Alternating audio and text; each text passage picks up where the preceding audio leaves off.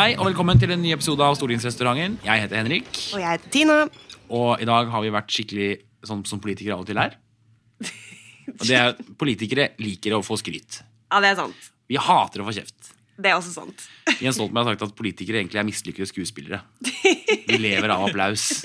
Ja. Så da måtte vi jo selvfølgelig invitere inn en som har skrytt av oss, faktisk. Så denne episoden her skal kun handle om det, hvor fantastiske vi er. Og med oss i studio for å snakke om det har vi fått deg, Mathias Fischer. Velkommen. Hei sann. Flydd over fra Bergen kun for å skryte av dere. Ja, fantastisk. Det var ikke nok med anmeldelsen din av podcasten. Ja. Nei, jeg skrev jo en anmeldelse av politiske podcaster av Arbeiderpartiets podcast, som jeg tror heter Arbeiderpartiets podcast. Ja, Arbeiderpartiet leser pressemeldinger. Og av deres, det var jo kun dere to som hadde podcaster på det tidspunktet. Nå har jo SV kommet etter. Og det endte jo opp med 5 av 6 hjerter til Høyre og 2, tror jeg, til Arbeiderpartiet. Ja, nydelig. Men 5? Hvorfor ikke 6? Altså, dere vet jo at også dere, ikke like stor grad som Arbeiderpartiet, men også dere driver jo med sånn litt hemmelig, forsøker diskret å komme med partipropaganda fra denne podcasten også.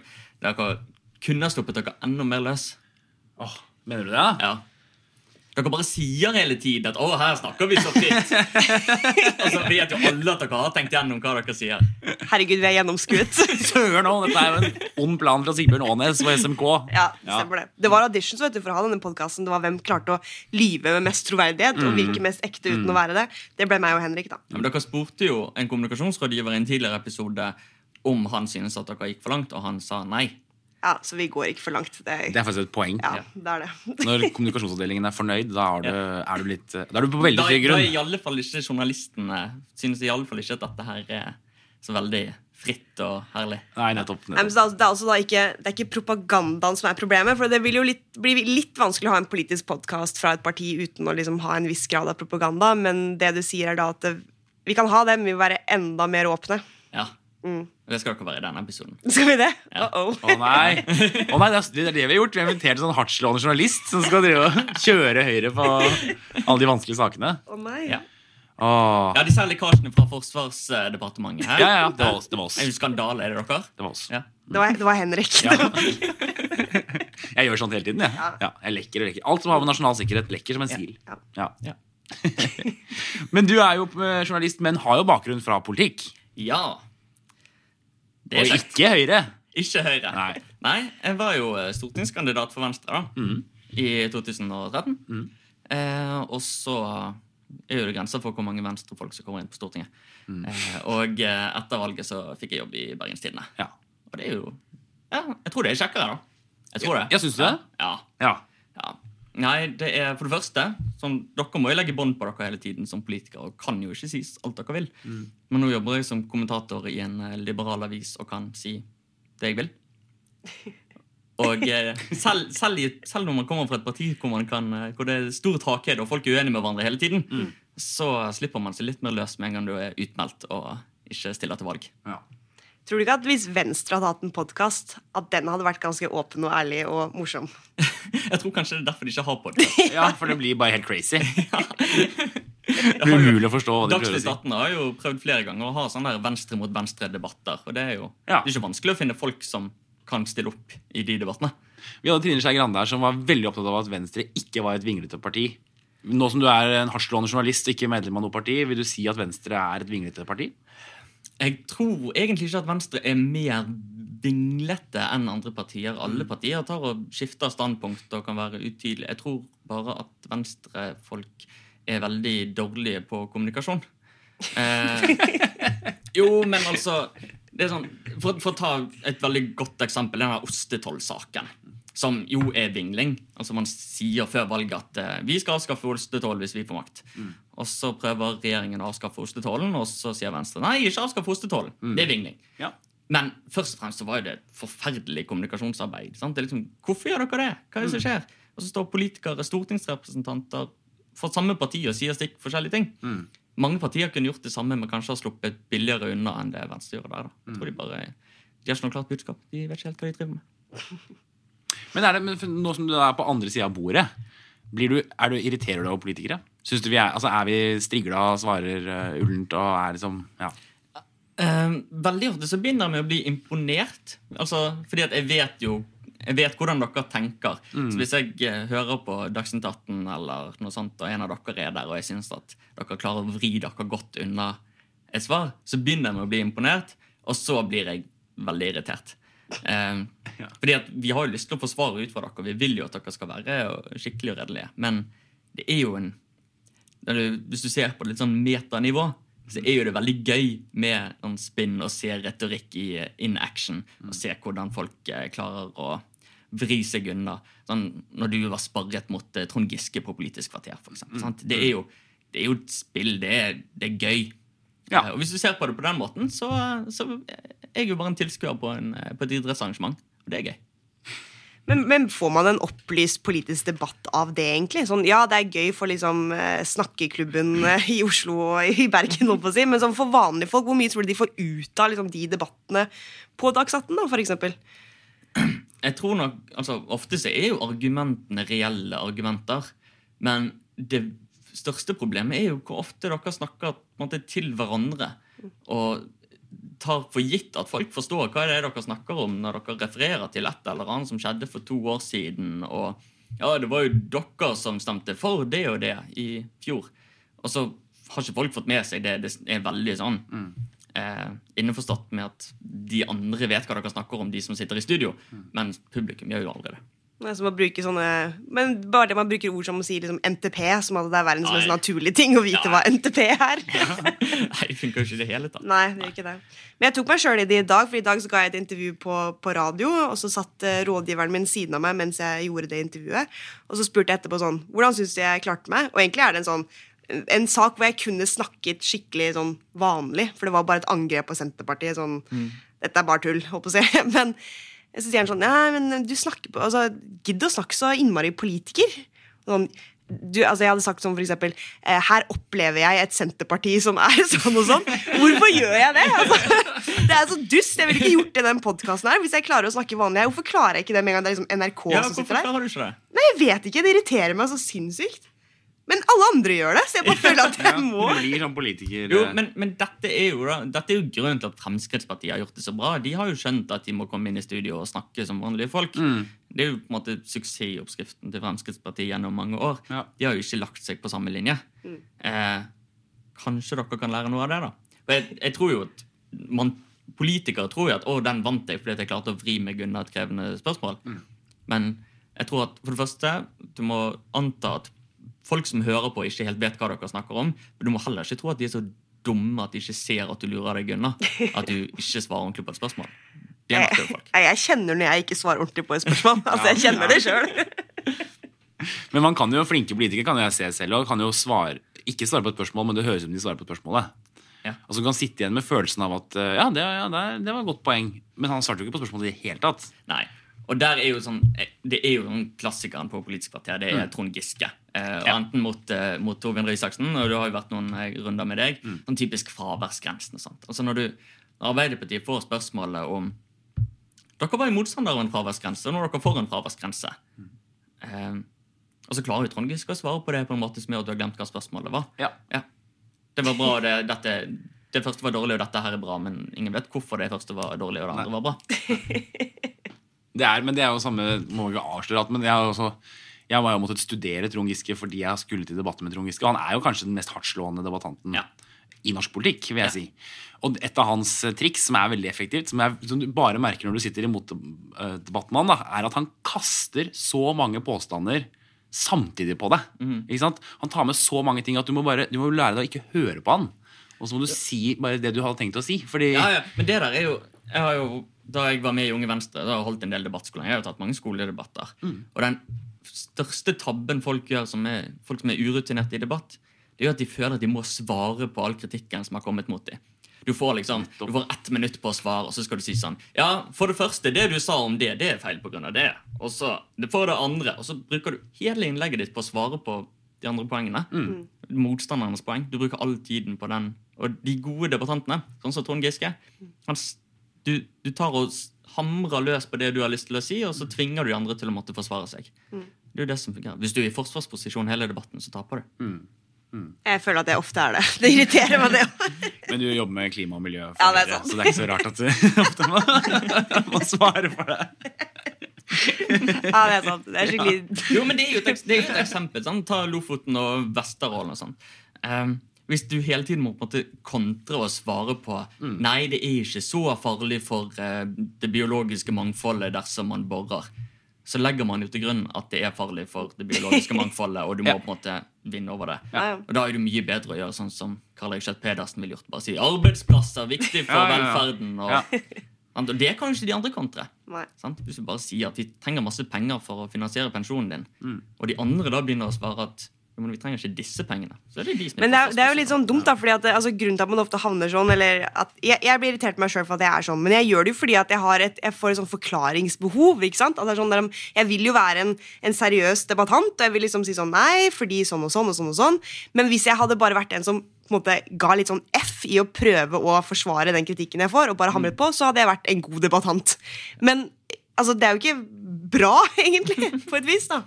Eller? Nei, det er jo ikke en debatt etter på en måte, sånn en debatt skal være for å komme frem til noe fornuftig, liksom. Ja. Altså, hvis du setter 2 taleføre personer som snakker foran folk som ikke kan noe om en sak, og de får 5 minutter til å argumentere for oljeboring utenfor Lofoten, Vesterålen og Senja, og en som skal argumentere mot. Og så har du publikum som ikke kan saken godt. De hadde jo klart å overbevise som bare det. Begge to, på en måte. Så med en gang de krasjer, så hva skal folk som må høre begge to tenke når de ikke møter hverandres motargumenter da? Da er jo det følelser som er på spill men det er jo sånn retorikk alltid det er jo ikke noe nytt i sånn politisk spill sånn som det. Nei, det er jo ikke det. Og så er det også liksom det at når man sitter i Dags 18 eller hva noe enn der, altså det er lite tid, sånn som du sa, du har liksom kanskje 30 sekunder på å få frem det som er ditt poeng, så da er det jo viktig for deg bare å få frem det som er budskapet ditt, så du hamrer på det, ferdig med det. Og når man også går inn i en hverdag med sosiale medier og alt mulig, hvor politikerne i stadig større grad kan ta liksom fullstendig kontroll over egen informasjonsflyt, altså vi er jo egentlig ikke så avhengige av dere journalister før, eller som det vi var før da. Sånn som den podcasten her er et eksempel på, ikke sant? Jeg og Henrik kan sitte her og bare prate i 30 minutter om akkurat det vi vil, propaganda, hvis vi vil det. Hva gjør det med Medie-Norge, liksom? Så det viktigste er jo at man må nå ut til mange mennesker. Og dere når ikke ut til så mange mennesker med denne podcasten som dere gjør når dere er på Dagsnytt 18. Nei, greit. Det er fremdeles større verdi å være på debatten, være på forsiden av VG eller hva som helst, enn å poste en Facebook-status uansett hvor mange annonsekroner du bruker på den. Og jeg tror nok først og fremst er det jo bra for mediene å ikke ha sånn her informasjonsmonopol da. Det gjør jo at med en gang dere får noen beskyldninger smelt etter dere, så kan dere kontre det mye mer effektivt enn politikere kunne gjort, der det bare var papiraviser og TV. Der var man jo prisgitt å få et svar. Og når det da kom i notis dagen etterpå i avisen, så spiller jo ikke det en rolle. Men nå er det sånn det kan være eller en drittoppslag, så kan dere bare kjøre ut maskineriet på sosiale medier og kontre det. Og det tror jeg egentlig er bra. Altså det er jo litt sånn checks and balances i offentligheten da, at det er lettere å få frem de motsatte argumentene, tror jeg. For det er jo også, på den ene siden så kan vi ta kontroll, på den andre siden så mister vi kontrollen også, fordi altså før i tida så kunne liksom, Høyre, Arbeiderpartiet og de store avisene kunne bestemme hva valgkampen handlet om. Og hvis du hadde det store oppslaget som definerte valgkampen, så var det valgkampen handlet om. Nå er det jo slutt på det. Det er umulig å vite hva valgkampen handler om. Ja. Og det var nok noe som jeg synes var veldig interessant da jeg gikk over og begynte å bli journalist. Det er jo, da fikk jeg sett enda tydeligere den dragkampen mellom media og politikere på hva er det den offentlige samtalen skal handle om. Journalister er jo veldig opptatt av at vi skal sette dagsorden. Og at vi på en måte har og det er rollen vår da, å prioritere dette mener vi er viktige saker som politikere må svare på før valget. Og det er en riktig innstilling. Og journalister er fornøyde som politikere føler at de ikke har fått sett i dagsorden. Samtidig så har du politikere som mener at vi må få frem det som vi stiller til valg for. Og det er også helt rimelig. Altså at hvis du stiller til valg, så bør du på en måte kunne fortelle folk hvorfor du stiller til valg, litt på dine egne premisser. Og så har du den siste gruppen som er på en måte folk flest velgere, som i utgangspunktet har ingen definisjonsmakt på hva valgkampen skal handle om. Så det er jo en sånn evig dragkamp i de kreftene da, eller mellom de tre polene. Og jeg tror nok at journalister veldig opptatt av at politikere ikke føler at de får bestemme hva det som på dagsordenen. Men tror du mediehusene litt bekymret for den utviklingen? Altså, eller tror du at du representerer på en måte det som det gjengse synet, at dette egentlig bra når alt kommer til alt? Jeg tror nok at mitt inntrykk jo at akkurat det der at mange journalister forsvinner, mange blir informasjonsrådgiver, skriver content marketing-jobber, bare sånn kommuner og statlige etater som fylles opp av kommunikasjonsrådgivere, sosiale medier som gir sånn mulighet til propagandavirksomhet. Det jo journalister veldig bekymret for. Ja.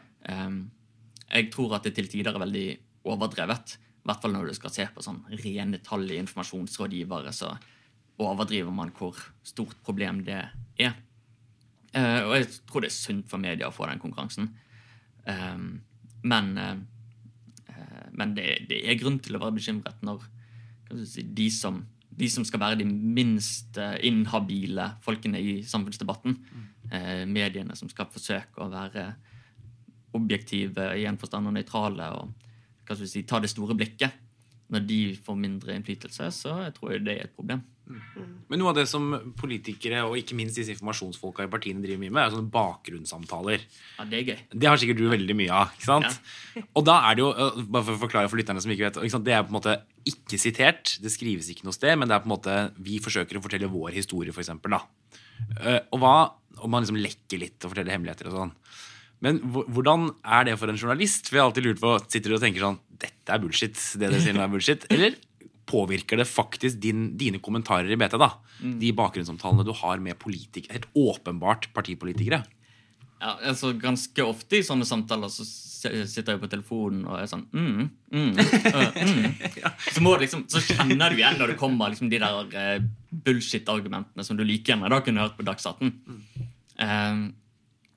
Men det jo, som regel så opplever jeg at når folk, både politikere og andre, får snakke off the record og gitt sin versjon, snakker ganske ærlig. At det et tillitsforhold så lenge de vet at de ikke blir sitert på noe og føler at de kan snakke mer fritt, så snakker man mer fritt. Men man deler jo ikke informasjon som skader en da. Du vil jo ikke, du kunne fortalt åpnere om en eller annen prosess på Stortinget til meg, men du ville jo ikke sagt en del av det som ville skadet Høyre. Nei. Det har du for så vidt rett i. Men så hvis du har en bakgrunnssamtale med Høyre og Arbeiderpartiet, så får du kanskje et bedre bilde av hva som faktisk som foregår. Ja. Ofte så jo ikke det sånn på jakt etter liksom, de utrolig sånn store hemmelighetene eller noe sånt. Men det gir en mulighet til å forklare saksgangen eller ting som har skjedd i prosesser når saker utviklet seg på en måte hvor man ikke går og tenker på hvordan skal jeg presse inn partibudskapet i denne setningen da. Men man rett og slett kan forklare at jo, den saken kom til komiteen og så var det en stor motstand, så da skjedde noe det. I stedet for å putte inn de der slagordene i hver eneste setning. Jeg synes jo et sånn godt eksempel på at det altså, ja, bakgrunnssamtaler viktig, og at man ikke skal sitere på det som fint, men jeg tror kanskje at vi politikere i overkant litt for redde for å på en måte bare snakke litt sånn åpent. Altså, se på noen av de samtalene vi har hatt her på podcasten da, om hvordan vi har opplevd prosesser fra innsiden og sånne ting. Altså, jeg vet ikke om jeg ville på en måte sagt det til en journalist, noen av de tingene jeg har sagt på den podcasten her, men det jo offentlig, alle kan høre det, og det har jo ikke blitt noe liksom stor ståhei av noe av det jeg har sagt. Men jeg tror nok også en konsekvens av at samfunnsdebatten har blitt litt åpnere at jeg tror nok at færre journalister ville på en måte slått opp laget en stor greie ut av at noen sa at ja, den prosessen der var skikkelig dårlig, og der dreit vi oss ut. Kanskje av og til, men jeg tror nok det ganske sånn, det stort rom for å skulle snakke litt sånn, tror jeg da. Og jeg helt enig at jeg tror mange politikere alt for redde. Jeg har mange, hvis du treffer politikere fra alle partier og snakker med de enten over en øl eller i stortingsrestauranten, og de snakker litt friere, så tenker jeg liksom, dette jo kjempeinteressant, og du kunne sagt det offentlig, men du kommer ikke til å gjøre det, og det ikke helt lett å forstå hvorfor. Nei. Men du er jo en del av Bergenspolitikken-miljøet, ikke sant? Du var politiker selv, du kjenner veldig mange av politikerne privat antagelig.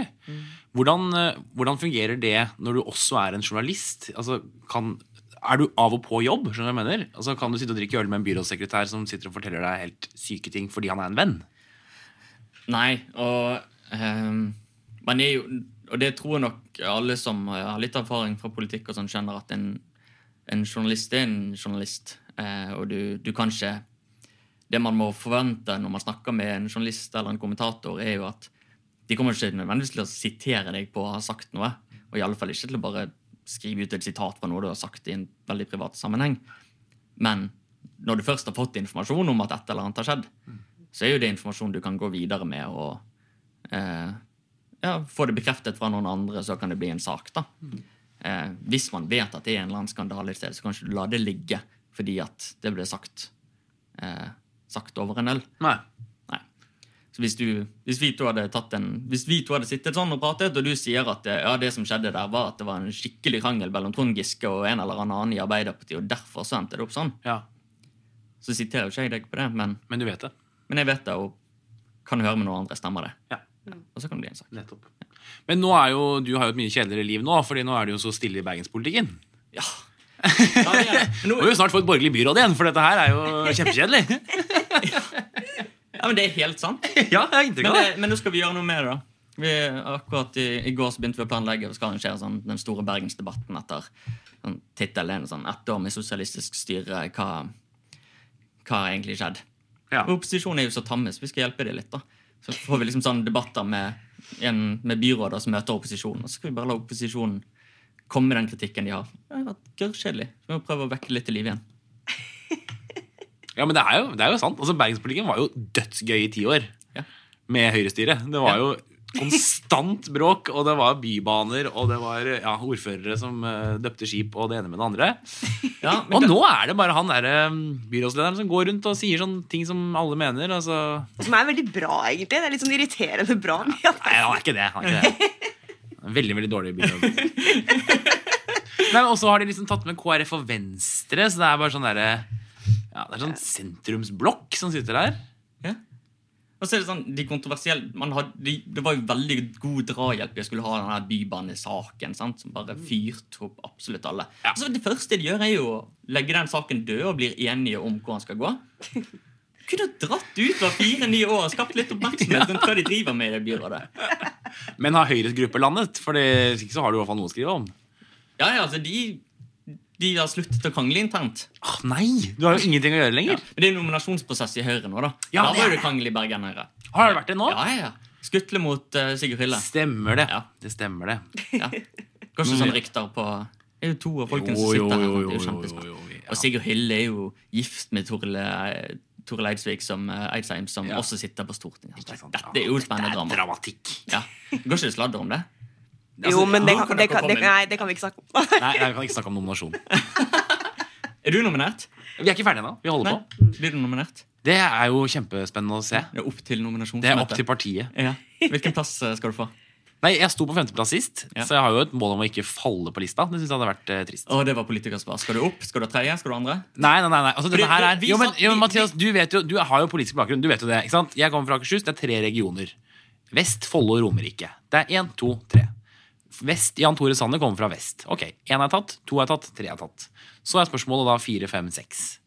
Og da, ikke sant? Og her det er dragkamp det. Og det er tidligere ordførere mot ungdomskandidater mot alt mulig rart. Så og det er ikke kokettering i det hele tatt. Nominasjon er grusomt. Jo, men hvilken plass vil du ha? Jeg vil beholde 5. plassen. Ja. Eller 4. plassen. Du vil ha 4. plassen. 4. eller 5. Ja. Det er mitt mål. Ja. Og du da, Tina? Jeg står på 4. per i dag. Men det har jo skjedd litt man trodde jo det skulle bli mer spennende i Rogaland, men nå er det jo 2 som gir seg, som har trukket seg eller ikke ønsker gjenvalg. Først var jo Siri Meling som gikk og sa, som har 2. plassen i dag, så hun ikke vil fortsette, og nå var jo også Arve Kambe fra Haugesund ut og sa at han ikke vil fortsette. Så det folk trodde skulle bli på en måte sånn spennende nominasjonsrunde i Rogaland er egentlig ikke så spennende lenger. Ja, skal du få 1. plass? Nei, det skal jeg selvfølgelig ikke. Det er jo Bent som skal ha førsteplassen. Ja, nei, skal han det? Bent Høie. Bent Høie. Tar en gjenvalg? Skal han det? Tar en gjenvalg? Ja. Tror det var en greie med alle disse statsrådene og sånt, at de bare, nei, nå gidder vi ikke mer. Jeg gidder ikke. Ja, men nå går det så bra på målingene, vet du. Så nå stiller de. Ja. Det blir jo fortsatt 4 nye år med borgerlig regjering, vet du. Ja, men det er derfor de er statsråder. De tar jo gambler på at de ikke kommer inn på Stortinget hvis de kommer i opposisjon, og så får de fortsette som statsråd etterpå. Torbjørn Røe Isaksen, for eksempel. Ja, tror du det? Ikke det? Ikke det de driver med?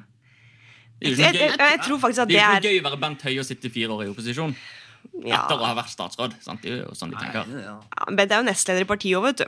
Det er jo, altså, det er flere ting. Men jeg tror også det er han skal veldig... ikke bli partileder. Ja, men jeg tror det er veldig sånn individuelt fra person til person og hva som er årsaken til at de eventuelt ikke vil ha gjenvalg, eller på en måte kanskje kan tenke seg fortsette som statsråd, men ikke sitte på Stortinget. Altså, det vil variere fra person til person. Jeg tror den vurderingen som Torbjørn har gjort, er noe helt annet enn den for eksempel Ketil Solvik-Olsen gjorde, og sånne ting. Jeg tror ikke det er ikke en A4-løsning på det greiene der, liksom. Nei. Men jeg ønsker å fortsette. Og Du jeg vil vil ha ikke- andreplassen. Ja, ønsker meg jo det. Ja, men sant, for dette her irriterer meg jo med sånn politikersnakk. Hvorfor Nei, men det ikke er- si sånn tydelig ja, jeg vil ha andreplassen. Jeg utfordrer den andre personer som ønsker andreplassen. Den vil jeg ha. Jo, men det er ikke sant? Fordi det er det som er. Du kan da, du kan da si 'jeg skal ha andreplassen', og så viser det at det er ikke flertall for. Men det er veldig flertall for at du får tredjeplassen. Ja, men du får jo den. Så hvorfor skal du... Ja, men det er ikke sikkert det. Ikke sant? Det er det som er poenget. Det her det er ikke bare sånn taktikkeri og sånn. Sånn er det. Det er liksom... du vet ikke hvem du stiller mot. Du vet ikke hva som er sitsen i partiet. Du har en nominasjonskomité som skal... Ikke sant? Og så videre. Ja, her er et spørsmål til drøfting. Ja. Nominasjonsnemndene i partiet, har de for mye makt? Oi, det var et godt spørsmål. Det kommer helt an på hvem du spør i fylket, tror jeg. Ja. Altså, spør du en av de store foreningene, så vil de si nei, ikke i det hele tatt. Spør du en av de mindre foreningene, vil de si ja, alt for mye. Ja. Ja, men jeg tror det. Ja, jeg tror du har rett i det. Så mitt svar er nei. Det har den ikke. Det er... Full tillit til nominasjonsnemnda i Akershus. Ja. Nei, men det der er faktisk noe av det som er mest slitsomt med å være politiker. Det er den delen som går på sånn personvalg. Altså det å få kjeft på Twitter og få et oppslag som er kjipt og sånn, det er noe en ting, men det der når det blir sånn veldig diskutert, for det blir man jo i ditt eget parti, det kan være veldig slitsomt. Synes ikke du det var det da du var kandidat? Jo, selvfølgelig. Og jeg har jo en kampvotering, jeg, om tredjeplassen i Hordaland. Var det det, ja? Ja. Jeg vant 52-48, eller noe sånt. 50-48, 2 stemmer. Ja. Oi, og det, ja, nettopp. Ja. Men når du vinner, så er det jo gøy. Ja. Men det er jo klart det er jo en sånn. Det er jo ikke gøy at folk går og snakker om det hele tiden. Da. Men det tenker jeg også når jeg er kommentator og på en måte, du ser at folk har meninger om ikke bare det jeg skriver, men om på en måte, min evne til å være kommentator. Føler ikke dere det? Folk snakker jo sånn god og dårlig politiker. Ja. Det er jo sånn man klassifiserer politikere i god og dårlig.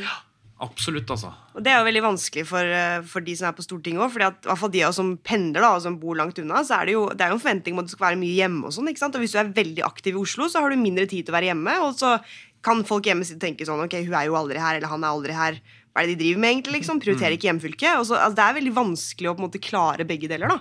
Og så lever du litt på nåde hvert 4. år, og hvis det er en ting jeg tror man aldri skal gjøre, så er det å bare ta for gitt at du liksom skal få fortsette å stå på den plassen du har stått på, eller rykke opp for hver periode som går og sånn. Jeg tror du skal være dritforsiktig med å bare anta, for sånn er det ikke. Nei. Men det er jo en kultur i de fleste partier for at de som er sittende, de får gjenvalg. Det skal litt til å kaste noen. Ja, men du vet aldri. Nei. Se på Hedmark nå. Ja, der er det jo fullt kjør. Ja, det er morsomt. Ja. Men jeg tror du må i hvert fall, og det er vanskelig, du må vite når tida er ute, for eksempel, da, ikke sant? Eller du må skjønne, jeg tror det er mange som blir overrasket nominasjonen over at motstanden mot det er så stor, for eksempel. Men hvis du har sittet på Stortinget i 4 perioder, så kan det hende at det er noen andre som vil inn. Men finnes det motstand mot deg i Akershus? Har du merket noe? Foreløpig ikke, men det vil jo vise seg. Men er dere taktisk i sånn utspill i media?